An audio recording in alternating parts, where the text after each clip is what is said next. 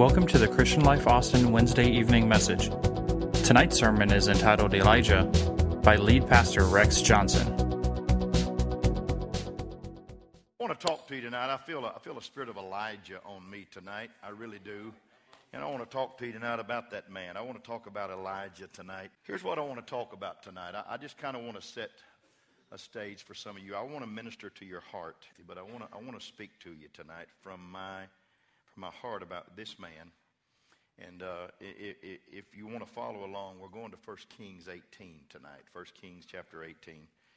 And I want you to say, Pastor, speak to us tonight. You may be seated. Amen. God wants, above all in our lives, to have our hearts. He wants to have our worship. He wants to have our focus. He wants to have our adoration. God will not be anything but number one.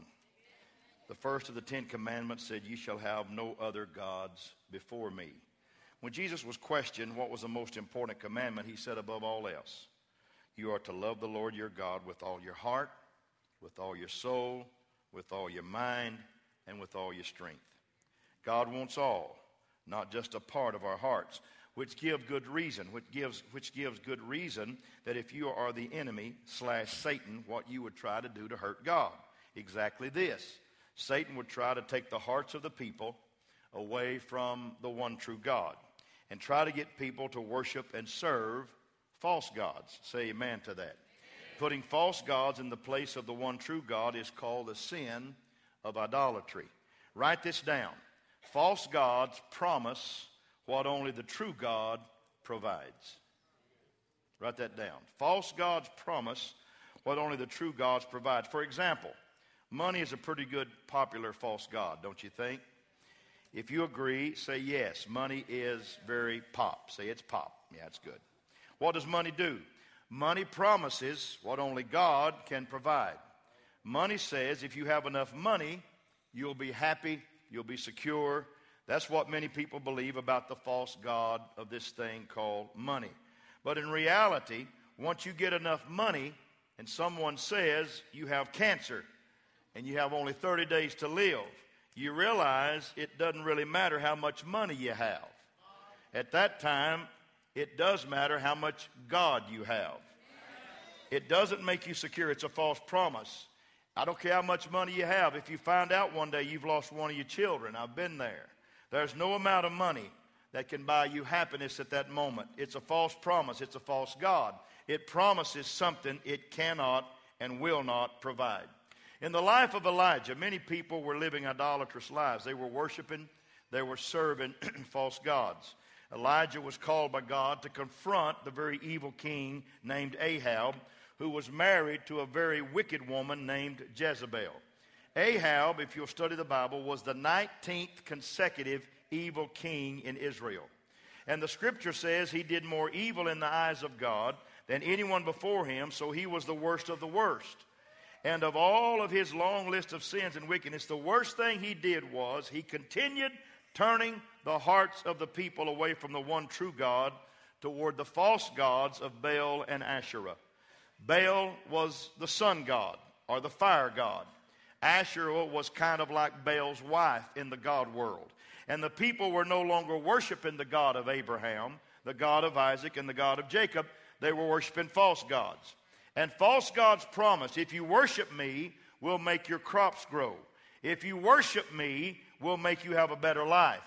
But false gods promise what only our God can provide. Amen?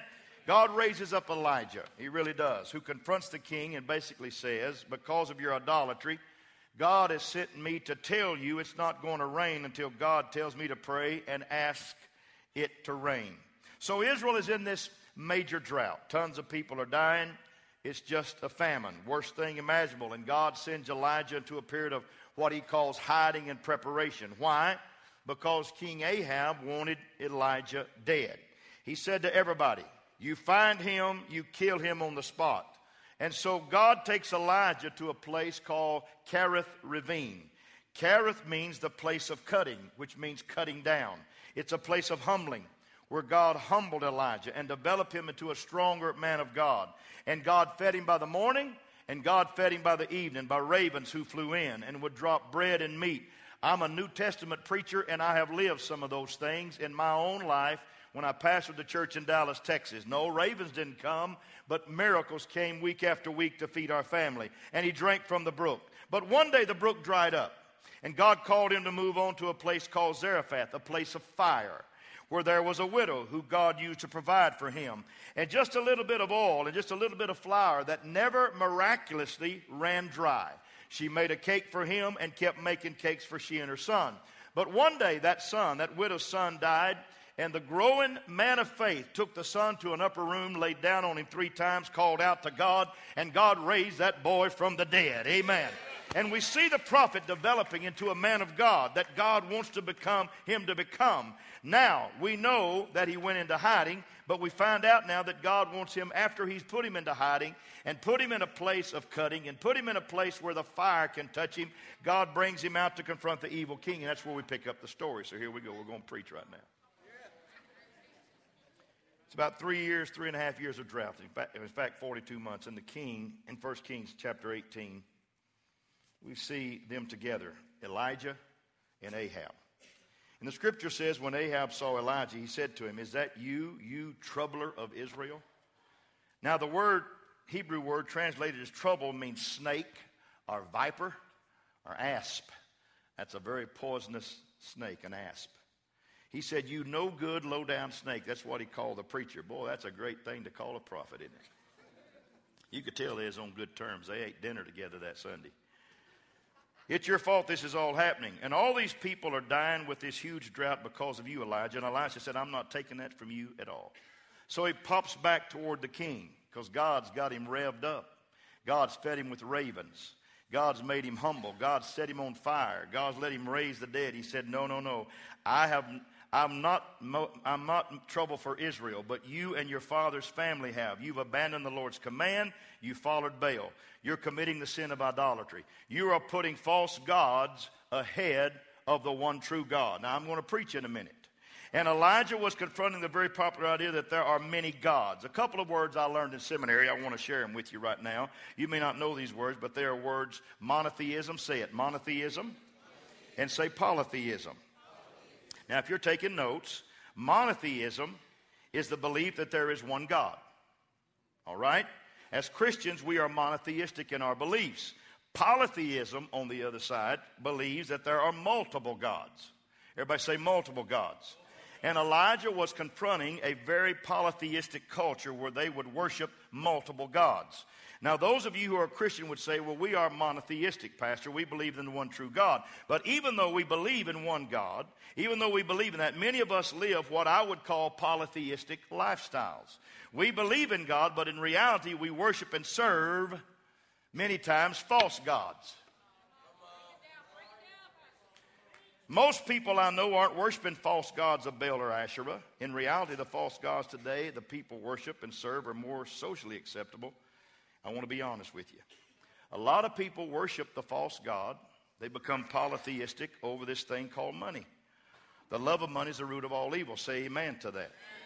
People worship the false gods of material possessions. The more we have, they think the more happier we can be. You know, your house, your car. Some people worship their image. You don't believe that? Look on Facebook. They're taking their picture all the time. It could be your favorite sport. I have some issues sometime with that. I really do. I'm having a problem with the Dallas Cowboys this year already. Thank God the Spurs are in my life. Amen? I'm being very transparent with you. I'm not just preaching to you. I'm preaching to us. It could be your career. It could be your hobby. I mean, oddly enough, it could be your kids. You know, there's a thing called kidolatry. You put your kids ahead of God. Everything your kids want to do becomes before what you need to do for the Lord. Amen? When you elevate anything to that rightful place of one true God and put anything on the throne of your life besides Him, that's idolatry.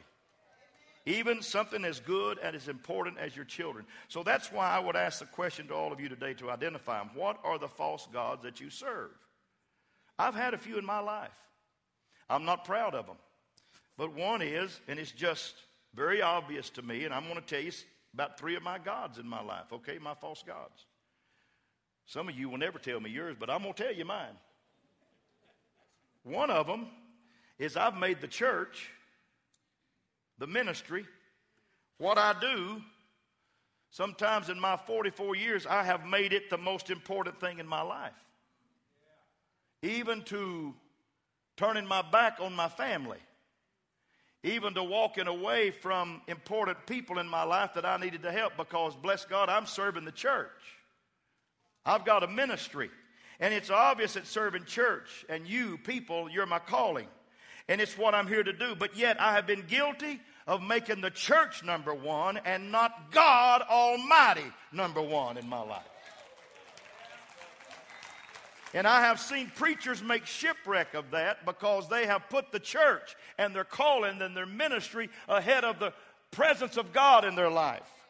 Listen to me. There is nothing greater in your life than being in the presence of Almighty God.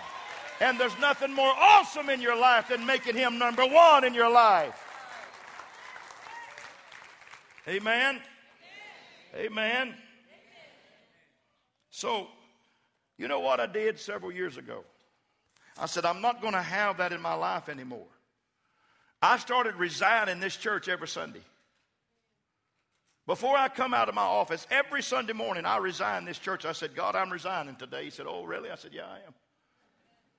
I'm not pastor of this church, God. He said, well, who is? I said, you are. And God, all I want to do is worship you and just present you today to these people one more time. And sometime when I really, really do resign is when I really, really do preach on Sundays. Because I believe with all my heart, even something as great as church does not need to be greater than the God of the church. Even seeking gifts in your life is not greater than the giver of gifts. Come on.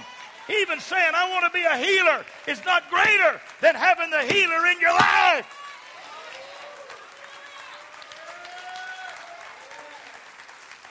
Woo!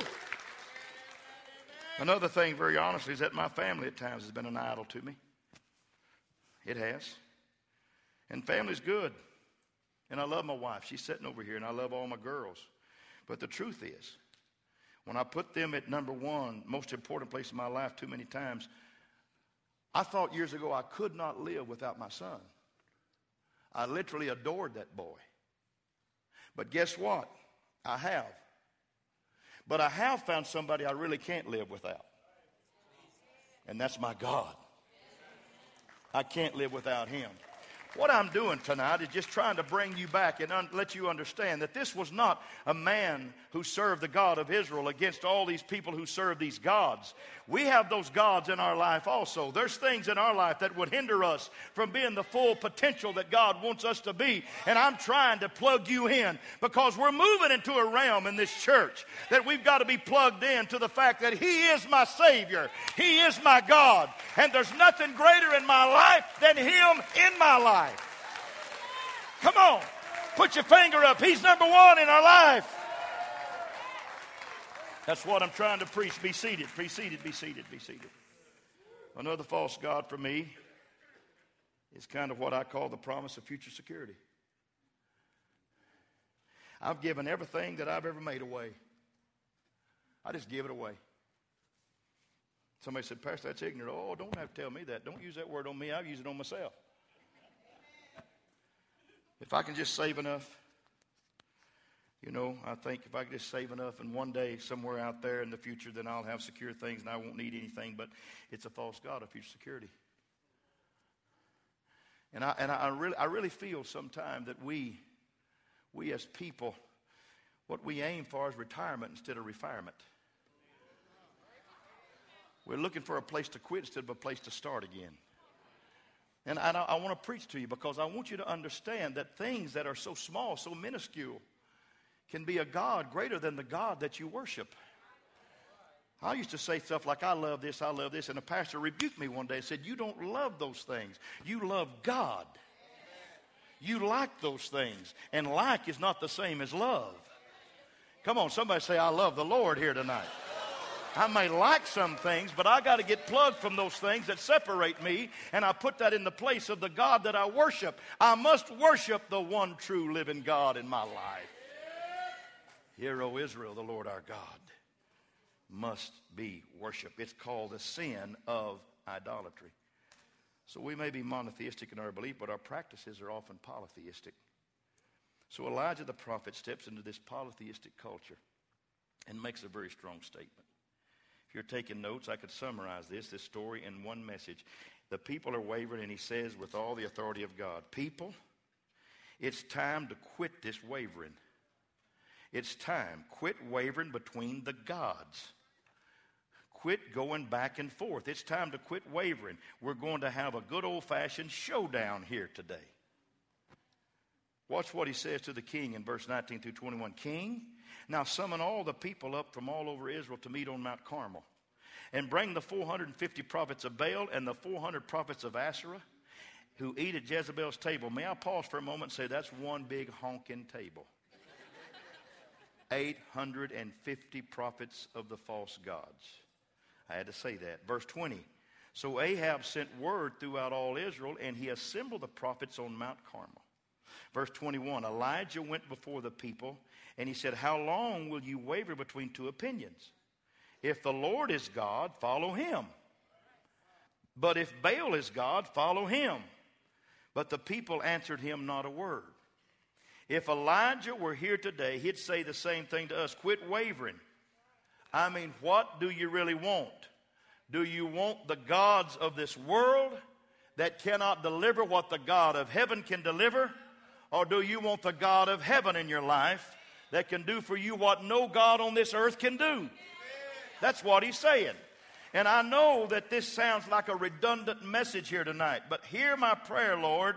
I don't want to obey your command. God, I want good things from you, but I want to hold on to the bad things too. God, no, quit wavering. Quit being a Christian on Sunday and a heathen on Monday. Quit claiming Christ and living like you don't know him. Quit wanting the benefits of being unwilling to sacrifice. Just quit wavering and take a side in your life. That's all you got to do. You got to take a side. Whose side are you on? You on the Lord's side? You on money's side? In fact, if we try to conceptualize Elijah's message today, and here's what I honestly think he would say. If your false god, little g, is really a god, then sell out to it, okay? In other words, he said if material possessions, if they're really the most important thing, then quit just kind of accumulating them, but go for it. I mean, get into massive debt. Go after them. Steal if you have to. Go rob a bank. I'm not joking about it. Because if that's the greatest thing is accumulation, then everything should be justified, and stealing would be justified. And don't ever give again. Don't ever do anything generous, because that would then diminish your ultimate goal of accumulating. If material possession is truly your God, then go for it. That's what he was saying. If your image, if that's truly God, then you don't just kind of do it. I mean, get in that gym 3 hours a day. Some of you are going, oh yeah, I'm there, baby. I'm there. You know, I tan it, I tweak it, I tat it, I puff it, I tuck it, I lift it, I twist it, I curl it, I color it, and then I funk it. I'm funky. I mean, whatever it is, do it. Do that gym and just ignore the fact you're going to die someday. Don't think about that. That would totally disqualify the God of your appearance. But whatever clothes you need to go for it, okay? Sexual pleasure. If that's your God, go for it. Go for it. Don't let something as small as a marriage hold you back. That's what Elijah's saying. If you're not married, more power to you. If you're married and you're not, step outside of marriage. I mean, whatever side of the street you want to play, just go ahead and play it. Do whatever you want. Go for it. If that's your God, do it. That's what he was saying. Your house, is that your God? Quit doing one room at a time. I mean, go into debt. Go big time debt. Go get you a second, third lien. Hire the best. Landscape it. Put new carpet in. Put new flooring in. Put new counters in. Put new bars in. Put everything in. If that's the things your God, quit playing around and go for it. But if Christ, the Son of God, the one true God is your God, then quit your wavering. That's what he's saying. That's what happened at Carmel. That's what happened at Mount Carmel. He's saying, hey, whose side are you on? What side are you a part of? Don't just claim him and then live like he doesn't exist. Serve him. So, I feel the power of Elijah looking directly at me saying, Rex, Rex, Rex. Quit your wavering, son. Stop it. And here I'm saying to our church, quit wavering. We are in position right now. We're in position right now to see a rain. To see a rain. See, I know what follows Carmel. I know what follows when people make up their mind to really serve and sell out to God. See, I know what's on the other side. There's a rainstorm a-coming. The drought's going to be gone. Revival's going to hit the land. We're going to be running in the rain. We're going to be getting wet. We're going to be sharing the good news of Jesus Christ all over this city because I know what's on the other side. Once you ever get locked in to hear, O Israel, my God is my Lord, I know what's coming. And you know what's coming. And it's the blessing of God that we cannot contain. So Elijah says, get me 2 bulls, one for me and one for them. We're going to build a couple of altars. We're going to sacrifice. And we're going to call on your God, and we're going to call on my God. And we're going to see who's really God. Let's pick it up here as the story happens. Verse 24. Then you call on the name of your God, and I will call on the name of the Lord. And the one who answers by fire, he is God. Then all the people said, what you say is good. And what they were thinking is, you idiot. Elijah, you're an idiot. You know what you're dealing with? We're talking about the God of Baal. Baal is the sun god. That means hot, sun, fire. The God of Baal is going to set that thing. You won't even get a chance to offer your sacrifice. I guess they flipped a corner. Elijah said, you go ahead, go first. You're going to get smoked, silly prophet, because Baal is fire. It's hot. It's going to come down and consume the sacrifice. And so he's in on the deal. Verse 26 says, so they took the bull, they prepared it. Then they called on the name of Baal from morning till noon. Oh, Baal, Baal, Baal, answer us. There was no response. No one answered. So they danced around a little bit around the altar that they had made. I did a little research on that dance. I'd like to do it for you, but you might not come back. Honestly, it was a goofy dance. It was goofy. It was buck dancing. It was losing your mind, going crazy, twirling, jumping, leaping, screaming. Kind of like what you do at a rock concert. Uh-oh. I went to see the Kings of Leon a couple of summers ago, and I saw this kind of dance. Brought a lot of sweat, but no fire. Full body, jumping up, down. Nobody dances like that today. Not in church. Nobody does it, maybe except if a great singer comes, or if you are watching Extreme Home Makeover and they say, move that bus, and they go, oh, and they kind of go crazy sometimes. I guess I would too. But in a sports world, now I don't know how much we're going to be jumping at the Texas games this year. But in the sports world, sometimes you can get goofy. Sometimes you can get goofy. When Navy plays Army, whoever wins throws their hats in the air. You don't even worry about whose hat you get back. You just throw the hat in the air. And sometimes at ball games, we can go absolutely nuts. We can go crazy. I mean, when the Spurs won their championship this year, I was there on that night. I clapped a little.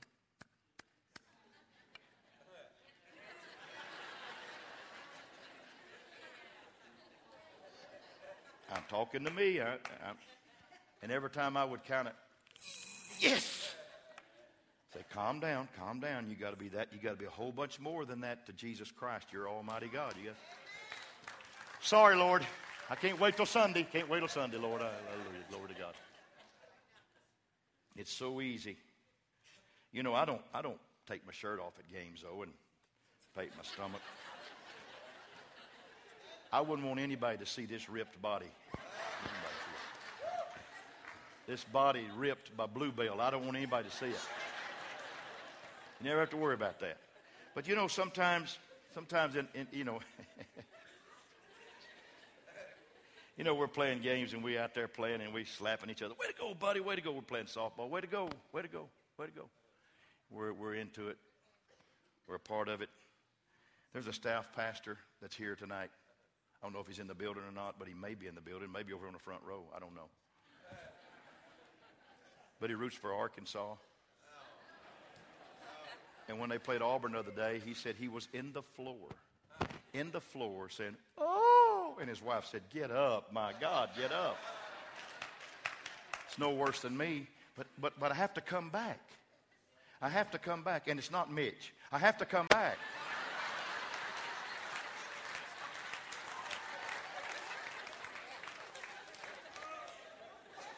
Love you, buddy. And I have to come back and realize it's so easy to slip into false God worship. When those things matter more than your relationship with Almighty God, they matter too much. Oh, God, I'm not trying to be hard, but I'm just telling you, it's important to understand nothing is going to happen in your life when you put things above what God is in your life. The fire will never fall in your spirit when you put things above what God means to you in your life. He's either Lord of all or He's not Lord at all. Somebody needs to clap your hands real big, because we are moving into a realm of the Spirit. We're moving there.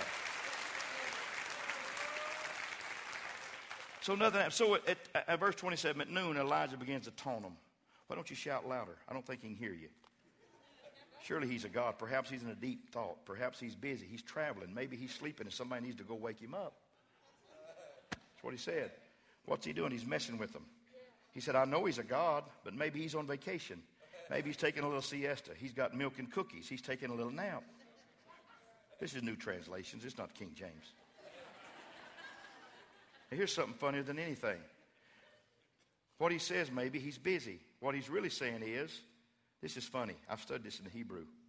He said maybe he's in the bathroom. Maybe he's busy. Maybe he's relieving himself in the bathroom. Now, I'm just picturing this. Elijah said, "You got to shout louder. You got to get him out of the bathroom," because he's in there. He's trying to keep a straight face, but he wants to laugh real bad. Where is your God? Maybe we need to put down a newspaper. Maybe he's busy. So if you read on verse 28 through verse 35, I'm trying to hurry. They shout louder. They dance harder. They went crazy. They started to cut themselves, because that's what they did. And the scripture says they shouted all day long. Sadly, though, many of us, we don't dance for the false gods all day long. Many of us do it all lifetime long. Somewhere in our life, I don't know who I'm preaching to. I'm preaching to me partly, but somewhere in our life, we've got to make Him Lord of all in our life. He's got to be preeminent in our life. Are you with me? Come on, He's got to be preeminent in our life. And so Elijah does this. He said at the time of the sacrifice, the prophet Elijah stepped forward and said, and he prayed. At the end of the day, nothing happened. So Elijah's turn comes. He prayed, and he didn't dance. He didn't shout. He didn't cut himself. He didn't do everything he could to get God's attention. He just prayed, "O Lord God of Abraham, Isaac, and Israel, let it be known today that you are the God of Israel, and that I am your servant, and I have done all these things at your command. Answer me, O Lord, answer me, so that these people will know, O Lord, that you are God, and that you are turning their hearts back again." Here's a little of my own interpretation. He said, "Answer me, O Lord. Reveal yourself. Show us who you are. Let us see you. Reveal yourself by fire. May we feel the heat of your love. Show us who you are." Why? So that you may turn the hearts of the people back again, because they used to know you. They used to walk with you. They used to serve you. They used to worship you. But these false gods have taken your place. Oh God, turn their hearts back again. Now, as I read that, I know that the fire came and licked up the sacrifice. I know that the barrels of water, 12 of them, were all licked up. I know the fire consumed the sacrifice, and I know the God of fire answered. And when he did, the people said, "The Lord, He is God. The Lord, He is God. The Lord, He is God. The Lord, He is God." What I want to happen at Christian Life Church, the fire's not going to fall through this roof and consume us. That would scare people silly. You know, fire's hot. Do you understand that? Fire's hot. How many of you have ever played the fire game on the stove? You know, we used to play the fire game. Run your hand over a flame, see how long you could hold it there. You know what I'm saying? You never did that? Maybe I was serving Baal and Asherah and you wasn't, you know.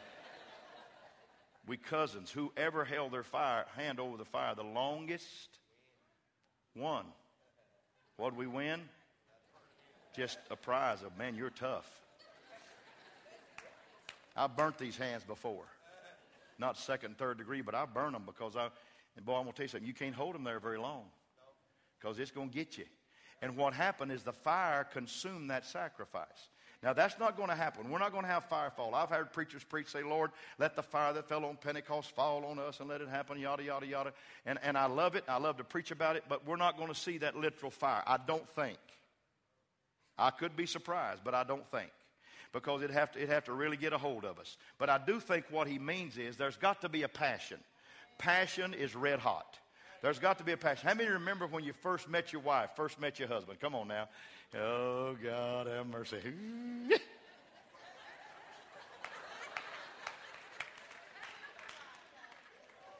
You know what? I'm almost done. But you know what? When I first married Patty, you know, and I would come home from those long trips when I was working in the youth department, and I would come home from those long trips 3 or 4 days. That's a long trip back in that time. And I would see her. I didn't have to get out a manual out of my pocket and say, when you see your wife after you've been gone for several days, smile at her. Number 2, then go and hug her. Number 3, if you feel it, kiss her. Number 4, bend her backwards and say, I love you. That is the instruction manual for you today. When I saw that girl, hook that manual. Throw that manual away. There was something red hot inside my soul. You understand that? And I'd go and I'd pick her up and I'd say, baby, I love you. Yum, yum, yum, yum, yum, yum, yum, yum, yum, yum, yum. She said, baby, you're embarrassing me. I said, I don't care. I was in love with her. I had passion for her. Now, those kisses now have turned to prayers in the morning. Lord, bless my wife. And I pray for my wife, and I want her to have a great day, and I pray for her. But I'm passionate about her. The Lord said, when you come into my place, I don't want you to carry passions from other things into this house. I want you to carry a red-hot passion for me into this house. Because when you carry a red-hot passion for me, hear me. When you carry a passion for me, I'm going to bless you with things from the heavenlies that you can't contain. I'm going to bless you with great blessings. I'm going to pour out my spirit upon this church. I'm going to bless you, folks. We are in one of the greatest times in our life, and we've got to be void of other passions. We've got to get our heart on Him. We got to saturate our soul with Him. We got to throw away the manual of how to. We got to make love to Almighty God in our life. Amen. When you get out of your car on Sunday morning, start walking in this place singing and worshiping and clapping your hands. This ought to be the greatest place in the world for you to come on Sunday. It ought to be the number one place in your life to be on Sunday. I got 2 more minutes. It ought to be the most happy place in all the world. It ought to be the most dynamic place in your life. It ought to be the glorious place of heaven on earth in your life. I believe church is a little bit of heaven on earth. It ought to be a place where you walk in and say, my need will be met today. It ought to be a place where you walk in and say, I will be healed today. It ought to be a place where you walk in and say, I will be delivered from situations in my life today. Come on now, it ought to be that kind of place. But you got to get devoid of those polytheistic thinkings, because God's not going to be in competition with all your gods. He's going to be Lord of all. He's not going to be Lord at all. And I love Him today. It burned up the sacrifice. It burned up the wood. It burned up the stone, the soil. It licked up the water. The false prophet said, it licked up the water. When all the people saw this, they fell and said, the Lord, He is God. There's got to be a flaming, passionate love to baptize our hearts. Very simple message. A great, great story from the Bible. But something has got to turn our lives to make Him number one in my life. My preaching can't be number one. He's got to be number one. This church attendance can't be number one. He's got to be number one. My family can't be number one. He's got to be number one. My future's can't be number one. He's got to be number one. He's got to be the Lord of my life. And when he is, things are going to happen great in my life. We're not going to be separated. We're going to be united with one in him. Amen? Stand to your feet. You're awesome people. I love you very, very much. So if you know God for who he is, you'll never be tempted to serve false gods, because the one true God is so much greater.